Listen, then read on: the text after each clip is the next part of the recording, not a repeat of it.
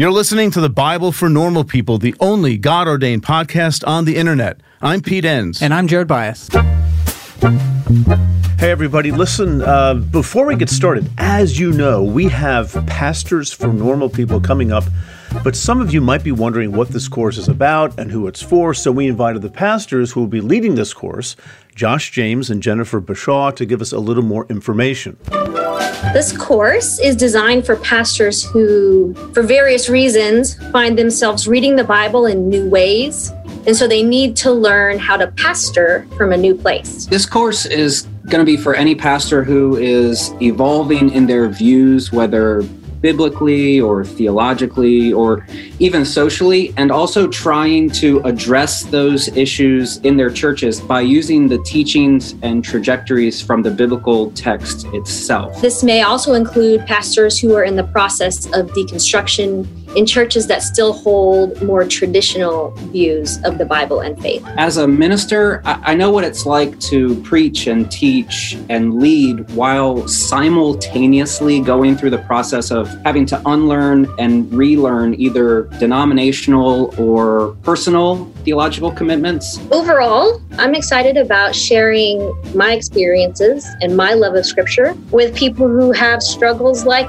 I have had growing up in the American church and serving in the church. We're always deconstructing something. We're always rethinking something. You are not a heretic. The problem is not with you. The problem is with the foundations that have been laid in American Christianity. The problem is the fundamentalist ideas that have shaped evangelicalism. Here's the good news. This process of rethinking, of repackaging, of reimagining, it's so good and it's so freeing because it subtly reinforces the idea that we can't know it all, that certainty is a myth, that maybe some of our right answers that we thought we had need to be understood in different ways because we've had new experiences, because we've heard new voices. I'm also excited about helping pastors teach and preach the Bible from a new place with renewed purpose and renewed perspective. Our deconstructions, they allow us to really learn how to trust Jesus in our ministries. And that is so valuable and so relatable. I love the Bible. And I also love the church. It has shaped me and it has made me who I am.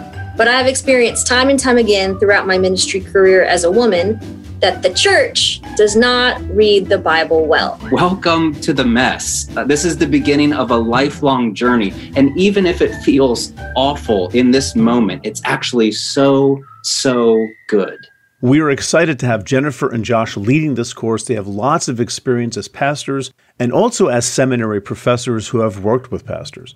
If it sounds like this course would be helpful to you, please go to thebiblefornormalpeople.com/pastors to sign up. It's pay what you can, so no one will be turned away for lack of funds. So we hope to see many of you there. Well, it's that time, folks. It's time for us to talk about microdosing. Microdose gummies deliver perfect entry-level doses of THC that help you feel just the right amount of good. Microdosing can help you get into a relaxed, focused zone easier and stay there longer. It has benefits for workout recovery, sleep, anxiety relief, boosting creativity, and even pain relief. You know, Jared, I have a really good friend of mine who saw that I was taking microdose gummies, and she said, "Can I try some?" And so I gave her some of the sativa strand, and she said it has made such a difference for her at work and just in general, just feeling more alert and more focused. And it's quite amazing. So get 30% off your first order plus free shipping today at microdose.com. Promo code NORMALPEOPLE. That's one word. It's available nationwide. That's microdose.com. Promo code NORMALPEOPLE for 30% off and free shipping. Microdose.com. Promo code NORMALPEOPLE. You know, some people enjoy composing their own music, chord by chord, and others are happiest when they come across that one perfect song. Work is not a lot different than that. Whether you prefer building your own workflow or using a pre-made template, with Monday.com, you and the team can work in a way that's comfortable for everyone. Tap the banner to go to Monday.com and build your own amazing workflow, or find an awesome template. No judgment. Okay, let's get to this week's topic. Imagine Imagine for a minute that you have a copy of the U.S. Constitution in front of you. Let's say it's a Word document, 12-point times, double space, whatever. And you're wondering whether what you have in front of you matches the original, which is a dumb question because of course it does, but bear with me. There is a way of checking. I mean, you could Google it, but if you really wanted to know, you could head on over to Washington, D.C. and match it to the original in the National Archives. Pretty cool. But here's the thing. You can't do that with the Bible. There's no original to check, not even close. So that's what we're talking about today. What do we know about where our Bible comes from? And we're going to keep this focused on the Old Testament, or Hebrew Bible as it's also called. I mean, the New Testament, that's a whole other thing, and maybe we'll get to that one of these days, but not today. We're focusing on the Old Testament, which was originally written in Hebrew. Well, almost all of it. There is a smattering of Aramaic, which is like a close cousin to Hebrew, but that's another topic. So I want to walk us backwards from the Old Testament we have to where it began, at least as best as we can tell. And brace yourself, folks. There are some surprises along the way, and a lot that's just shrouded from our historical gaze. It is what it is. Okay, so the Old Testament doesn't work like the Constitution, where there is an original in plain sight. So how does it work? Well, it's more like the following totally hypothetical scenario, and let's use Victor Hugo's 1862 novel Les Mis to make the point. Imagine you have a copy of Les Mis and you wonder, gee, is this accurate? Which, again, you'd never ask, but let's say you did. Now, right away, you have a bit of a problem because Les Mis was written in French and you're reading it in English. What exactly makes for an accurate translation? I mean, think about it. Translators make all sorts of decisions to try to get across the meaning of the original, and there's more than one way of producing a good translation. So that complicates things a bit. But leaving that to the side, you really just want to know if your copy of Les Mis is, let's call it, a faithful rendition of Victor Hugo's 1862 original. Okay, well, it was written in 1862. But what if, remember, this is hypothetical, what if the oldest French text of Les Mis in existence were from, say, 1950? That's as far back as you can go. That's about 90 years removed from the original. So, okay, well, you check that, and sure enough, your copy is a faithful rendering of that 1950 version. Yippee. Fantastic. But now, because you're curious and you've done some investigating, you've become aware of older bits and pieces of Les Mis, not whole copies, but single chapters here and there, and parts of chapters, and single pages, and parts of pages, and all of them written by hand. And some of these come from the 1940s, 1930s, 1920s, and so forth. And the oldest of these bits and pieces, well, it goes all the way back to 1882, only 20 years removed from the original. So close, but that's as far back as you can see. You still don't really know for sure if your copy of Les Mis is a faithful translation of the original because you're not able to get back to it. Okay, but you do have bits and pieces of Les Mis that date back before 1950, all the way to 1882. What do we make of those? Well, glad you asked. There are thousands of them. Let's call them fragments of the book, and they're kept in a special warehouse. And you, lucky you, you've got permission to have access to them and study them. And those fragments give us some part of nearly every single one of the 365 chapters of Les Mis. Some chapters are nearly completely intact, and in some cases, specifically chapters 36, 110, and 205, well, from them we have 2 or 3 copies, right, of the same chapter. And this is an amazing find. We have parts of Les Mis way older than the oldest complete French copy from 1950. Hooray, yay, so happy. However, you spend a few years studying these fragments.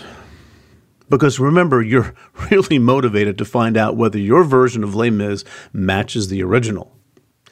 And you study this and you notice some things you hadn't expected to see.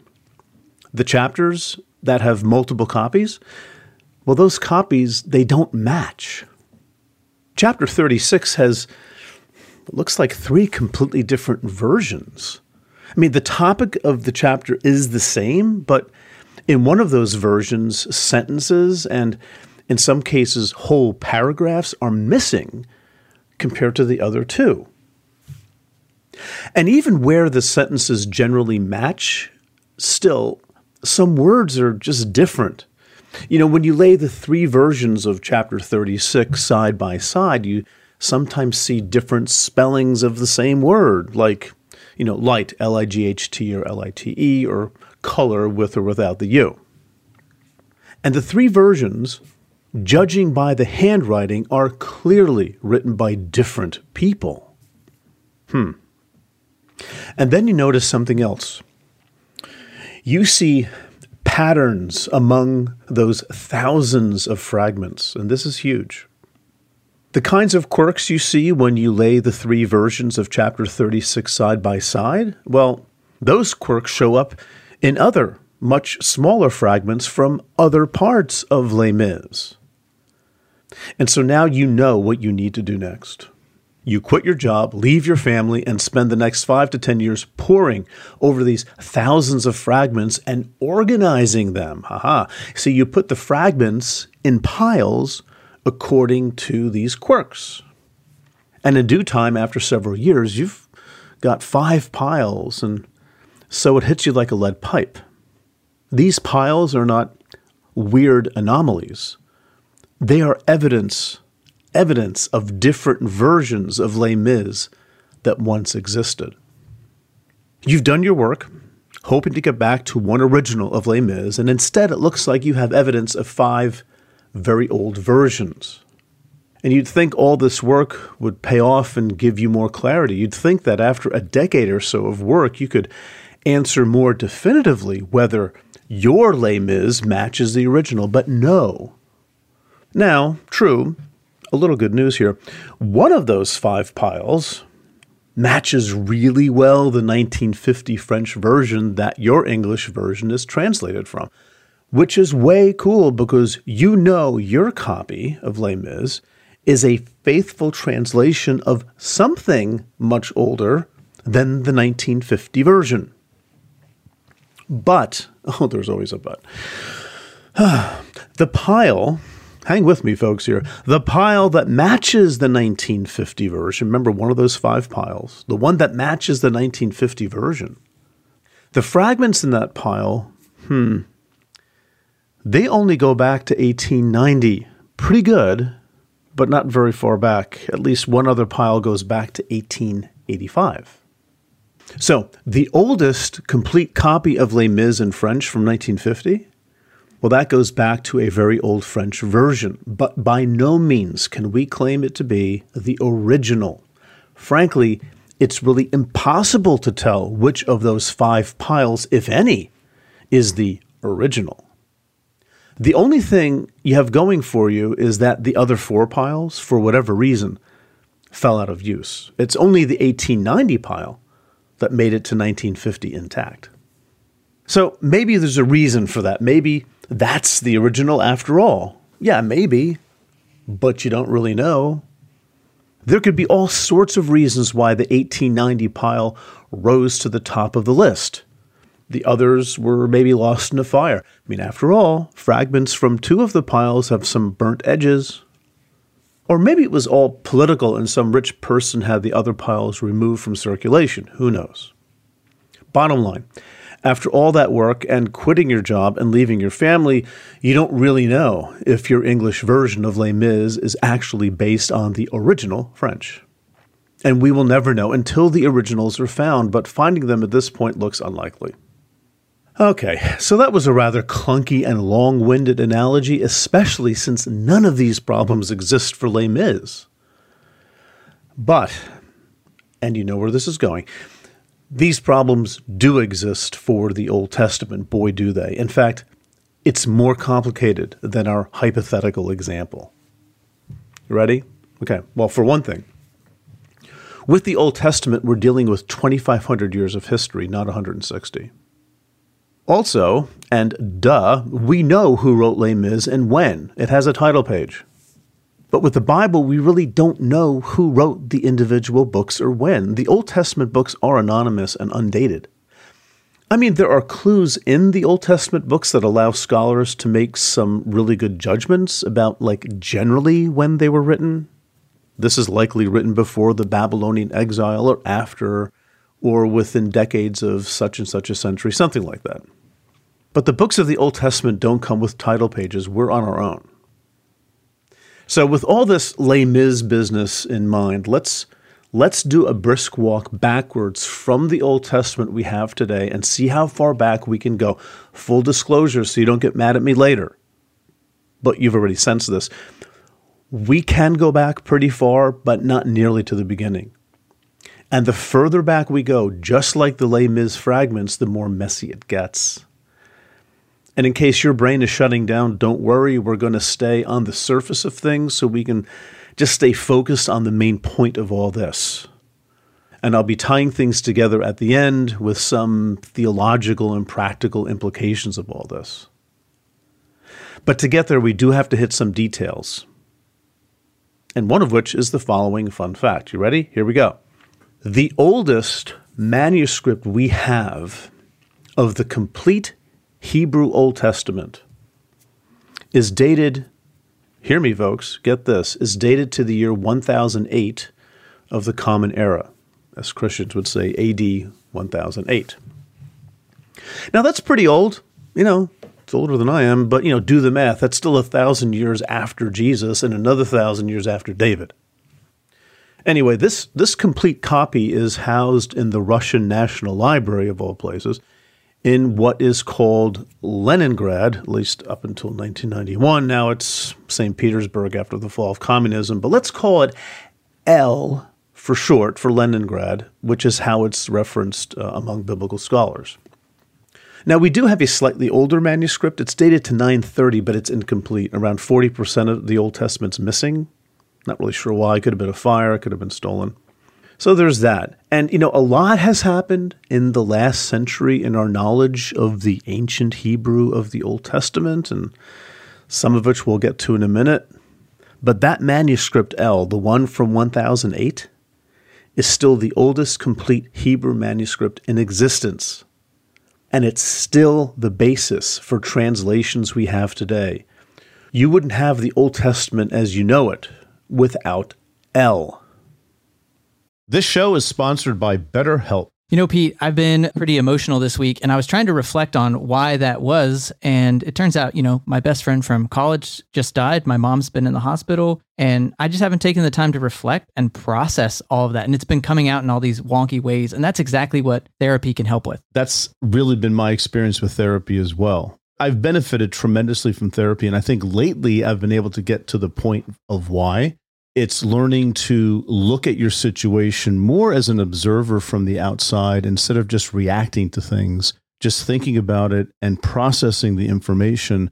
I find a lot of the problems become more manageable that way. And that's what therapy does for me. So if you're thinking of starting therapy, give BetterHelp a try. It's entirely online and it's designed to be convenient, flexible, and suited to your schedule. Just fill out a brief questionnaire to get matched with a licensed therapist, and you can switch therapists at any time for no additional charge. Get it off your chest with BetterHelp. Visit BetterHelp.com/BNP today to get 10% off your first month. That's BetterHelp, HELP.com/BNP. Shout out to Claritin for supporting this episode and providing us with samples. Folks, I've had allergies my whole life, and I never knew what to do with them. I didn't even know that I had allergies. But anyway, one day I went to the doctor several years ago, and I said, listen, I keep having a stuffed nose, and it's just my throat hurts, and it's horrible. And he says, have you tried Claritin D? And I said, no, I haven't. And he said, you have to. See, luckily, for those of us who live with the symptoms of allergies, we can live Claritin Clear with Claritin D. This double-action combination of prescriptive strength allergy medicine and the best decongestant available relieves sneezing, a runny nose, itchy and watery eyes, an itchy nose and throat, and sinus congestion and pressure with ease. You know, I've been taking Claritin D for my allergies for about 15 years, and it's been an absolute life changer. I can go for hikes without my eyes watering like a fountain. I can speak without feeling like a frog has jumped into my throat, and my nose isn't stuffed all the time. Ready to live life as if you don't have allergies? It's time to live Claritin Clear. Fast and powerful relief is just a quick trip away. Ask for Claritin D at your local pharmacy counter. You don't even need a prescription. Go to Claritin.com right now for a discount so you can live Claritin Clear. Use as directed. Now that 1008 CE Hebrew text L, it has its own prehistory. It didn't just appear or drop out of the sky. It was the product of the labors of a group of medieval Jewish scribes called Masoretes. Now we're going further back in history, right? These Jewish scribes called Masoretes, they were active between the 7th century and maybe just the beginning of the 11th century. And their labors are what led to L, among other things that would unnecessarily complicate things. We won't get into that. Masoretes, very important characters. Now, the name Masoretes comes from a Hebrew root that means to hand down, basically, which is exactly what they did. Now, and I just need to drop this in because I don't want to paint too simplistic a picture here. There were disagreements and politics and competing schools among the Masoretes, as there always are when the topic is religion. But long story short, they were responsible for the faithful transmission of the Hebrew Bible by hand long before the printing press. You know, I think these Masoretes were amazing. They not only copied the Hebrew text, but, for example, at the end of each biblical book, they gave useful information for future scribes. Listen to what they did. This sort of blows my mind, quite frankly, what these Masoretes did. For example, in the book of Deuteronomy, the Masoretes tell us at the end of the book, they leave like a note, like a big footnote at the end. The Masoretes tell us how many verses are in the book of Deuteronomy. And if you want to know, it's 955. They also tell you which verse is the midway point. Happens to be chapter 17, verse 10. Although here, just a side issue, there were no chapter numbers or verses during the time of the Masoretes. Those were added later on. They just give you the first few words of the line. That's the midway point. And you're just supposed to be able to find it. Just sit on that for a second. Imagine a Bible with no numbers. Okay. And that's amazing enough, but since Deuteronomy is the last book of the Torah, the Pentateuch, the Masoretes also give us the total number of verses in the Torah.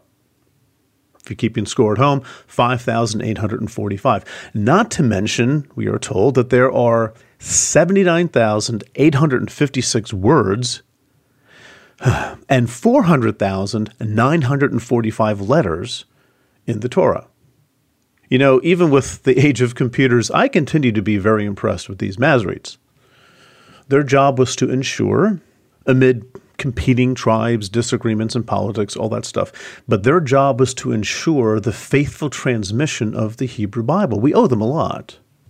So let's pause here for a second. If the Masoretes were about preserving the Hebrew Old Testament, and if they started their activity no later than the 7th century, well, that probably means that what they were preserving was already older.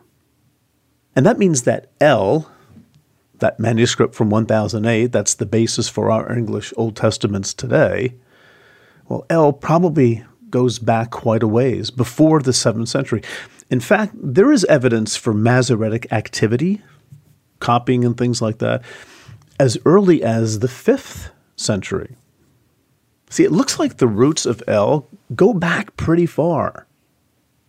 But how far? Here's where things begin to get more interesting and maybe a bit more congested, but we need to touch on something that seems a little off topic, but it definitely isn't. Okay, L, to repeat, is the oldest version of the complete Hebrew Bible dated to 1008. But there are earlier complete Old Testaments. They just happen not to be written in Hebrew. They're written in Greek. Specifically, we have 2 Greek manuscripts of the 4th century that contain the entire Bible. They actually contain the New Testament too, because these are Christian manuscripts, which is amazing. We're back now to the 4th century, the 300s, right? Now, of course, these are obviously translations of the Hebrew, which means they are not really going to help us with the original, but this is still the kind of thing that makes textual scholars totally nerd out. See, these complete Greek Bibles, they still take us back about 650 years before El. That's just too tempting to let go. And here is why textual scholars positively perk up. True, these are Greek manuscripts, but, we're clever people. We know a lot about ancient Hebrew and Greek. It's our life. It might be possible to figure out in something like reverse engineering, to figure out from the Greek, working backwards, to what the underlying Hebrew was. It's a long shot. But if you're trying to get back to the original Hebrew Old Testament, you work with what you've got.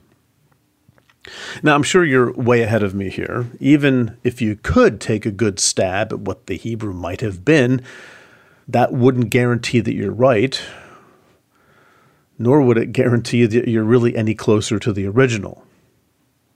By the way, side issue here, give me 10 seconds. Scholars would do the same thing with something we're not even going to talk about, which is the Latin Vulgate, the Latin translation of the Old Testament from Hebrew that was produced around 400 CE, around the same time.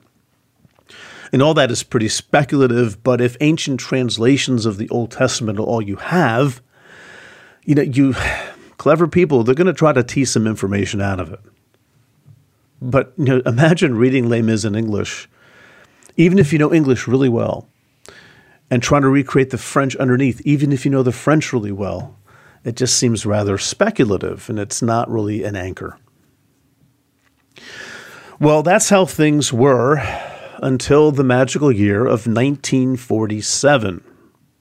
We have to go forward in time before we go further backward in time. What happened in 1947? Well, not only was this the year that Jackie Robinson broke the color barrier in Major League Baseball, but it was also the year the famous Dead Sea Scrolls were accidentally discovered near the Dead Sea in Israel by a shepherd who apparently threw a rock into a cave trying to get his goats to come out or something like that. He heard a smash in the cave. He went in to investigate, and he saw some amazingly preserved scrolls that were kept in these huge clay pots, and the rest is history.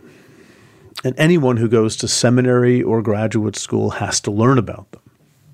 Now, the Dead Sea Scrolls were an earth-shattering discovery for a number of reasons, and one of which has to do directly with the search for the Hebrew originals. And here it is.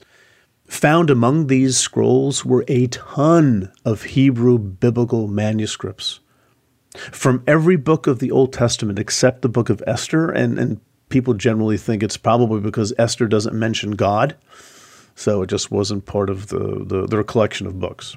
So a ton of manuscripts. And by a ton, I mean almost 1,000 manuscripts. And in one cave were found 15,000 fragments. That is quite a jigsaw puzzle. And these manuscripts predate El by about 1,000 to 1,200 years. Yeah, they take us back to about the 2nd century before Christ. In one single bound, we're back 2 centuries before Jesus. So yay, Dead Sea Scrolls. While I'm at it, slight side issue here. Give me 5 seconds. I mentioned Esther. The fact that it's missing from the Dead Sea Scrolls for whatever reason suggests that the final canon, the authorized collection of official books that sort of we have in our Bibles, that canon might not have existed yet. But again, that's another topic. Still interesting. Boy, the Bible was in a fluid state pretty early on, wasn't it? Yeah, sure was. We'll get to that fluidity a bit more in a second.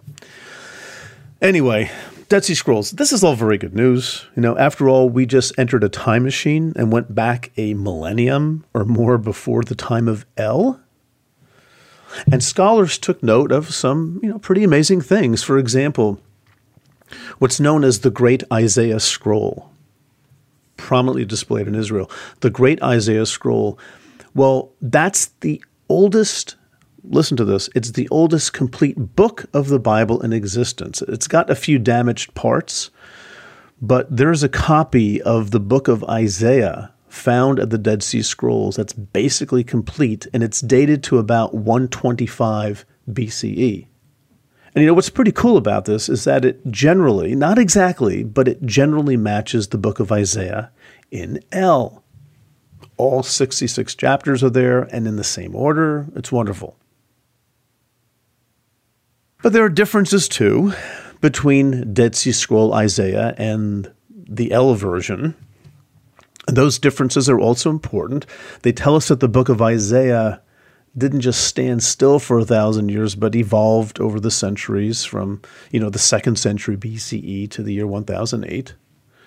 And the ins and outs of that evolution, that's the real nerdy, heady stuff. We don't need to be talking about that. But the bottom line is this. Yes, the Dead Sea Scroll Isaiah is an older predecessor of L Isaiah. Not exactly, but pretty good considering the centuries. Okay, well, seeing as we now have a much older version of Isaiah, thanks to the Dead Sea Scrolls, why don't we just scrap L and do a reboot? Make Dead Sea Scroll Isaiah the basis for our English Isaiahs today, and keep L for all the other books that we don't have full copies for from the Dead Sea Scrolls. Of course, I appreciate the enthusiasm, but not so fast. Why not so fast? Because, folks, this is where it gets really crazy, because there is evidence among the Dead Sea Scrolls, chunks here, bits and pieces there, of other Hebrew versions of Isaiah. And some of those chunks and pieces are in places actually closer to L than that complete version of Isaiah I just mentioned. I feel the need to stop here just for a second, take a break, hydrate, do some breathing exercises. This is a lot to take in, I know. And believe me, I'm trying to boil things down to the essentials, which leaves me wide open to criticism from some very careful scholars who will want to know why I'm not mentioning X or Y, and why did I oversimplify something a few paragraphs ago, blah, blah, blah. But this is the Bible for normal people. We need to get to the point, and here's where we are at the moment. To regroup, the Dead Sea Scrolls put us 1,000 years plus closer to the originals than we were before 1947. And what we see in the Dead Sea Scrolls is both wonderfully encouraging with respect to the originals, but also very messy, leaving us actually less certain about the Hebrew original than before. See, here's the mess. Just appreciate the mess. You'd think that the further back in time you go from a medieval manuscript, L, you'd think the further back in time you go, things would get clear. It's like our made-up example of Les Mis. The earliest French version comes from 1950. That's like our L. But before that 1950 version, we have fragments of chapters that take us back to 1882, but those aren't originals, and plus they differ from each other. You'd like all those fragments from way back when to match the 1950 version exactly, or at least very closely, but instead you've got 5 piles of Les Mis versions.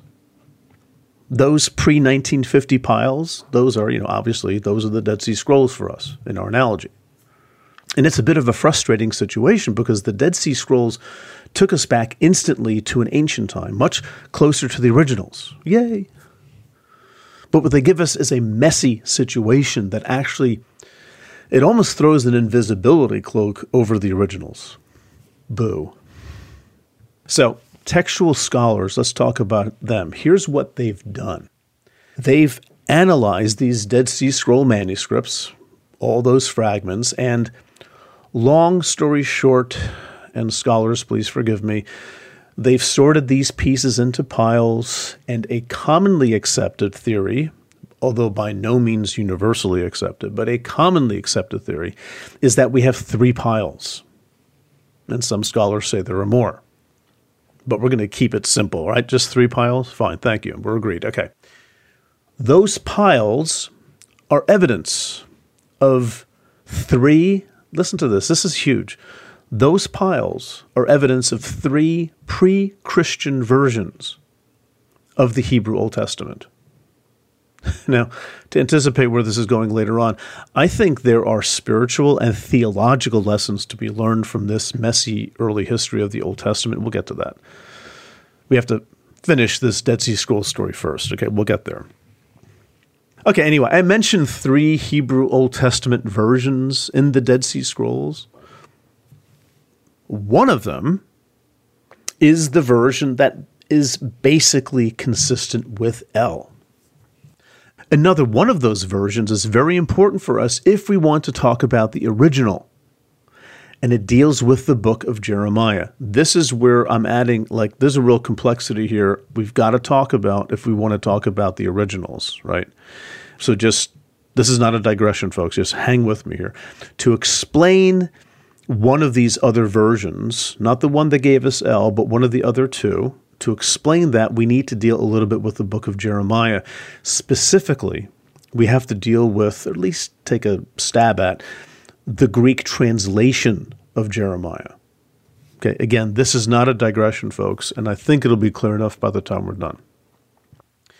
See, here's what happened. Years before the Dead Sea Scrolls, in the 4th century, around 332 BCE, the Greek king Alexander the Great, pretty well known, he more or less took over the world, or at least those parts of it, from his homeland, and then moving far to the east into what are modern-day Iraq, Iran, like Pakistan, Afghanistan. It's quite a kingdom. And of course, that included the land of Judea. Long story short, the language of the conquerors, Greek, soon enough became the language of the conquered.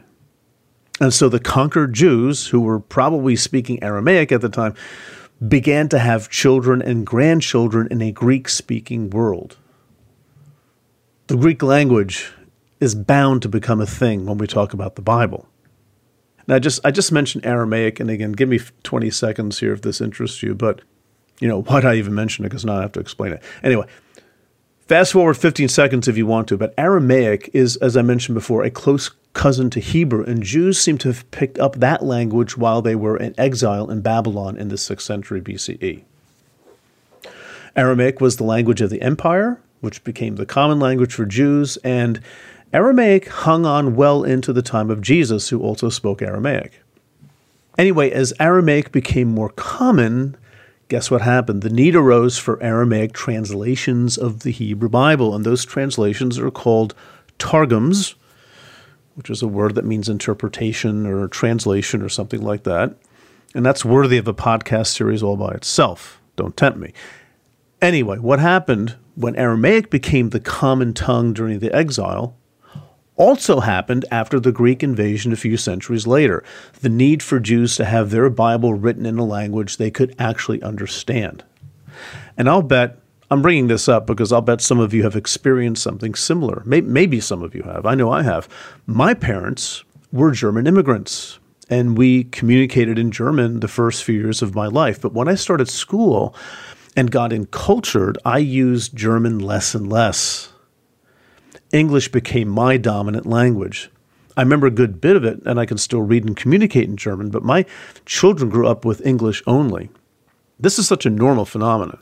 And lo and behold, Aramaic and Greek translations of the Old Testament are also among the Dead Sea Scrolls. But it's the Greek that I want to focus on here, tying it now, finally, to Jeremiah. So you can't help but notice, if you're into this sort of thing, that the Hebrew and Greek versions of Jeremiah are very different indeed. And we can see some of those differences right away in English. For example, look at Jeremiah chapters 46 to 51. That's a long section that scholars refer to as oracles against the nations. Basically, Jeremiah is listing one of Israel's neighbors after the other and telling you God is going to let them have it. Well, if you go to a decent library or just some internet site that has an English translation of Greek Jeremiah, you don't have to read Greek or Hebrew for this, you will find those oracles against the nations, they're not found toward the end of Jeremiah, the way they are in our English Bibles that are translated from the Hebrew, but they're placed much earlier. They're actually placed like in the middle of chapter 25, what we call chapter 25. Also, the Greek Jeremiah isn't just in a different order, but it's shorter. It's considerably shorter. It's about 1/8 shorter, which is about 2,700 words.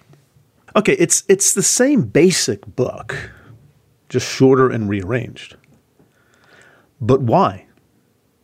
Why do we have these differences in the Hebrew Jeremiah and the Greek Jeremiah? What explains these very significant differences? Well, here's the logical explanation, and that held for a long time, and maybe this is the first place you're going as you're thinking through this. Possibly, the Greek translator of Hebrew Jeremiah just screwed up. Maybe he had a late night, wasn't very good at his job or whatever. He just mistakenly left a lot out and moved one huge section someplace else. Oops, my bad. Or maybe he wasn't plastered or incompetent. Maybe he just felt like doing it. He had reasons for it made more sense to him to put things over here, to leave some words out, blah, blah, blah. He just sort of made changes because he decided to. Interesting, and that's a rather logical, that's what I would go with if we didn't know better. See, the Dead Sea Scrolls tell another story, and now we're really getting to the point. See, it's not that the Greek translator did a bad job of following the Hebrew version or just decided to mix things up. Rather, the Greek translator of Jeremiah, here we are, folks, ready? The Greek translator of Jeremiah had an entirely different Hebrew version he was copying from, where 1/8 was missing and the oracles against the nations removed. How do we know? Well, the Dead Sea Scrolls have clear evidence of 2 Hebrew versions of Jeremiah, one that matches the quirks of the Greek translation, as well as a Hebrew version of the, let's call it normal, longer version of Jeremiah with the oracles against the nations at the end. That's the Jeremiah we know. That's pretty astounding. See, we've gone so far back in time, and instead of things getting simpler, they get more complicated. We have not 1, but 2 Jeremiahs. And in fact, think about this. The fact that the Greek version was taken from one of them tells us that that Hebrew version was considered by somebody to be valuable, authoritative, worthy of being passed on. Think about this. Maybe that Hebrew version was the original. Let's linger here for a second. This is a big deal. To go back to our Les Mis analogy, the Dead Sea Scrolls have 3 piles of evidence that suggest 3 Hebrew versions of the Old Testament. And it wasn't until a few centuries later on, probably 2nd century CE, that one of them won out over the others. That winner became the authoritative Hebrew version, the one that the medieval Masoretes passed on, the one that became El, the basis for our English Bibles. Okay, and now we're getting to one of the big takeaways from all this talk about versions and scrolls. The Hebrew version that won, and that is the basis for our English translations, see, it has no real claim on being the original. It doesn't. The oldest evidence we have is for diverse versions that coexisted, with one of them eventually being deemed the most worthy. The other piles did not endure in mainstream Judaism. Now we might ask, and we should ask, why did this version win out? Was this some arbitrary decision? No, probably not. But it's hard to know what drove Jewish scribes to streamline things and marginalize the other piles and elevate one of them. Possibly, just possibly, one reason might have been that the Greek translation of the Old Testament, remember, which was written by Jews and for Jews, well, that Greek translation became the Old Testament of the early Christians. It's the version, and we know this, it's the version they used, like in the 2nd century, for example, to prove against Jews that Jesus was the Messiah. That even happens in the New Testament a little bit too. So it's the version, right, the Greek translation. It's the version they used to prove against Jews that Jesus was the Messiah. And of course, Jews resisted that move. And so perhaps They distance themselves from their own Greek translation. Remember, they're the ones who made it. The Christians just started using it, right? So they wanted to distance themselves from their own Greek translation of the Bible and the Hebrew pile, the Hebrew version behind it, the Hebrew version that gave rise to it. Maybe that explains why at least one of those piles fell into disuse. Reasonable, but not certain, but still. But it's worth letting it sink in that the Old Testament that Christians read today, well, first of all, it doesn't match completely the Old Testament of Jesus and Paul. And also, we can make no claim that our Old Testament is a faithful translation of the original, but it's based on one ancient version that once coexisted with others, but that won out over them. See, our Bible is not sort of magically dropped out of heaven, but it's the result of a complex historical process, the beginning centuries of which are only dimly known. Did you know Fast Growing Trees is the biggest online nursery in the U.S. with more than 10,000 different kinds of plants and over 2 million happy customers in the U.S.? They have everything you could possibly want, like fruit trees, palm trees, evergreens, houseplants, and so much more. Whatever you're interested in, they have it for you. Find the perfect fit for your climate and space. Fast Growing Trees makes it easy to order online, and your plants are shipped directly to your door in 1 to 2 days. And along with that, their 30-day Alive and Thrive guarantee is amazing. They offer free plant consultation forever. We got our bushes in, and you can tell I don't know what I'm talking about because I just called them bushes. But we got them in last night. And Fast Growing Trees knows what they're called. Exactly. That's the whole point. It comes with this placard that tells you exactly what to do like you were in 5th grade, which is the exact instruction level that I needed. And it was very easy to follow. We loved the process. This spring, they have their best deals online, up to half off on select plants and other deals. And listeners to our show get an additional 15% off their first purchase when using the code NORMALPEOPLE at checkout. That's an additional 15% off at fastgrowingtrees.com using the code NORMALPEOPLE at checkout. Fastgrowingtrees.com, code NORMALPEOPLE. Offer is valid for a limited time. Terms and conditions may apply. A calling is a powerful thing. It's a very strong belief that there is something bigger for you. It's about who you are and where you're going in life. You may be in college, you may be halfway through a career, but you want something different. There's a place for you at Union Presbyterian Seminary, where students are prepared for a call to ministry. At Union, you will find a diverse community. You'll find students from different denominations and professors who will listen to you and challenge you. You'll find people who help you find your own path. You'll find a school where financial realities matter. Union offers generous financial aid, and it meets you where you are with 3 different platforms for learning: residential, online, and hybrid. You'll find a world-class faculty who will invest in you, a community long after you graduate that supports you and equips you for service and for leadership. Safwat Marzouk, who has been on the podcast here on the Bible for Normal People, is a faculty at Union Presbyterian Seminary and is slated to write one of our upcoming commentaries. It's no secret, if you're a listener to the podcast, how much P and I have relied on our seminary education and how much that has shaped our view of the world and all of our work here at the Bible for Normal People. It's your call. Respond with Union Presbyterian Seminary. To learn more, go to upsem.edu or email admissions@upsem.edu. You know, some like to speak about what the Bible says, quote, in the original Hebrew, thinking that the Hebrew Bible they read in seminary is the original. But we don't have originals. The earliest evidence we have is diversity with no original insight. And the Hebrew Old Testament we might want to call the original Hebrew it's actually the work of Jewish tradition and then later medieval Jewish scribes. If we were to look at the Old Testament, Jesus was using Greek or Hebrew or Aramaic or whatever, it wouldn't really match exactly what we have today. Okay, so let's draw this to a close, and I want to do so by revisiting what I mentioned earlier, the Greek translation of the Hebrew Old Testament. This was a big moment in the early history of the Bible. You see, the Greek arose out of a need. because the language of Judaism was shifting.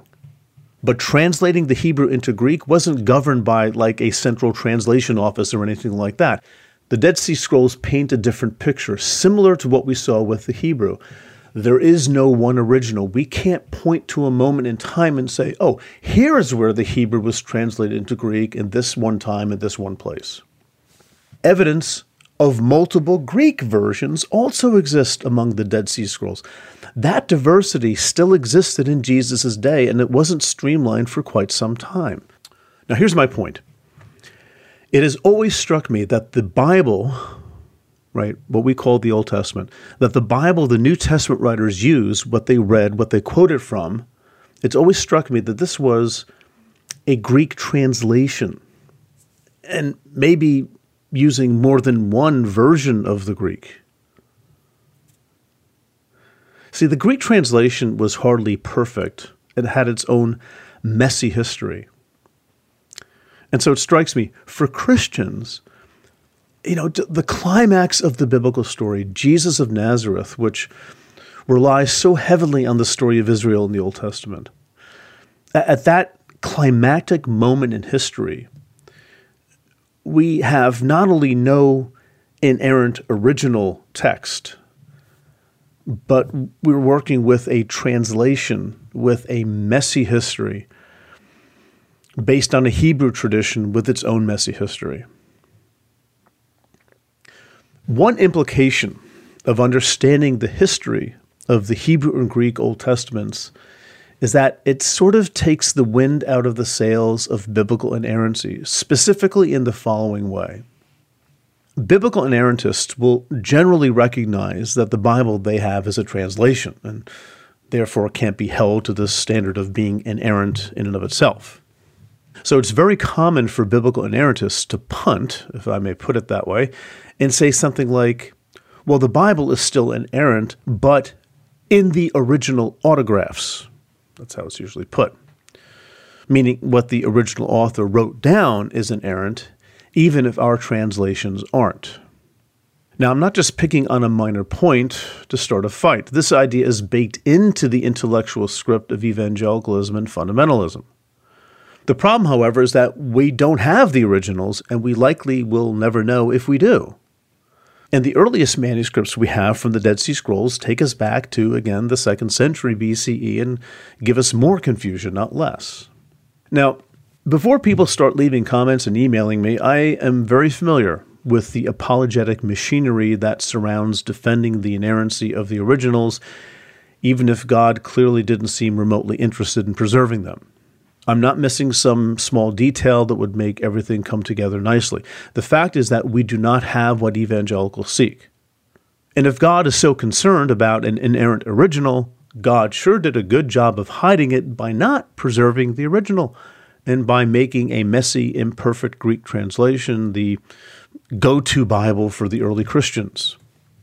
The notion of inerrant autographs or inerrant originals doesn't do justice to the complexity we see in the Dead Sea Scrolls.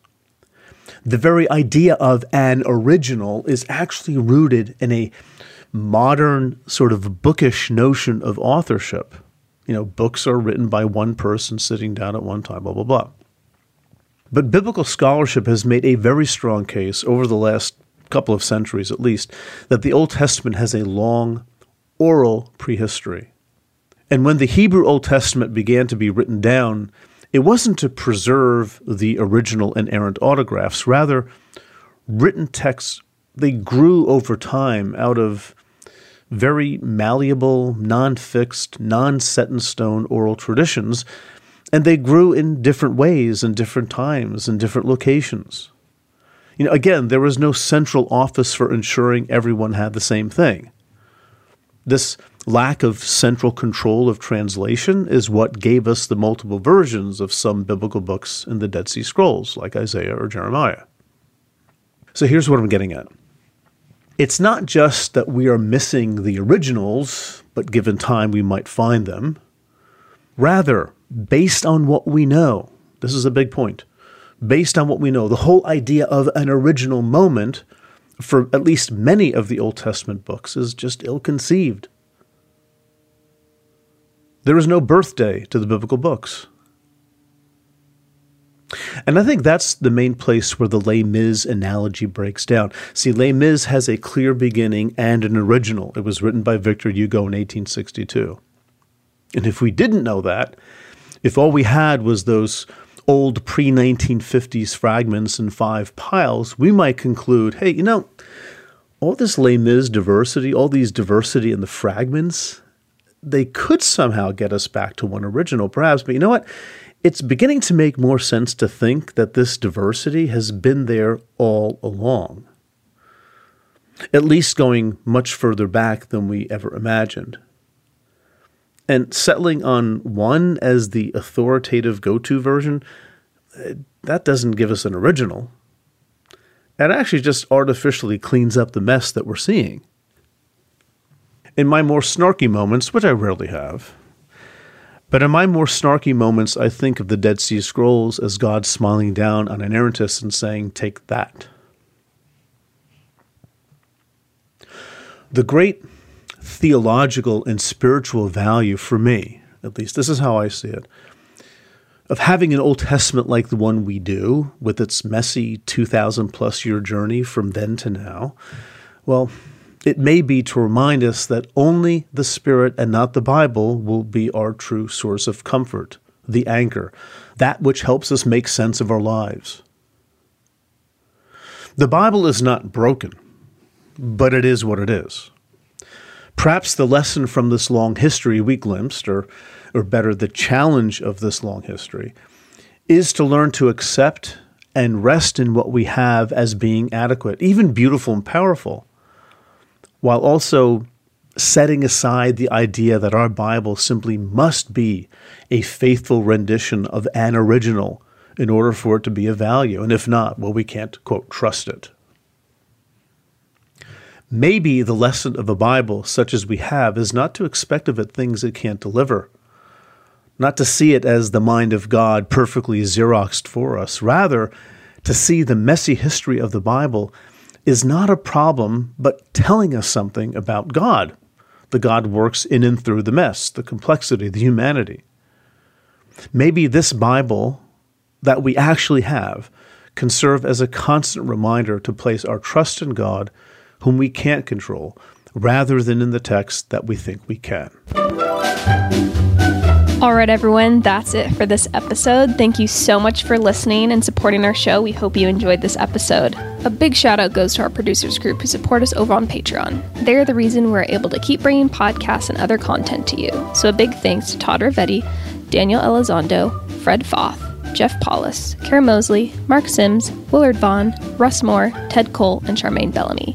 If you would like to help support the podcast, head over to patreon.com/thebiblefornormalpeople, where for as little as $3 a month, you can receive bonus material, be part of an online community, get course discounts, and much more. We couldn't do what we do without your support. Thanks as always to our team. Executive producer Megan Kamick, audio engineer Dave Gerhardt, creative director Tessa Stoltz, marketing wizard Reed Lively, transcriber and community champion Stephanie Spate, and web developer Nick Striegel. For Pete, Jared, and the entire Bible for Normal People team, thanks for listening.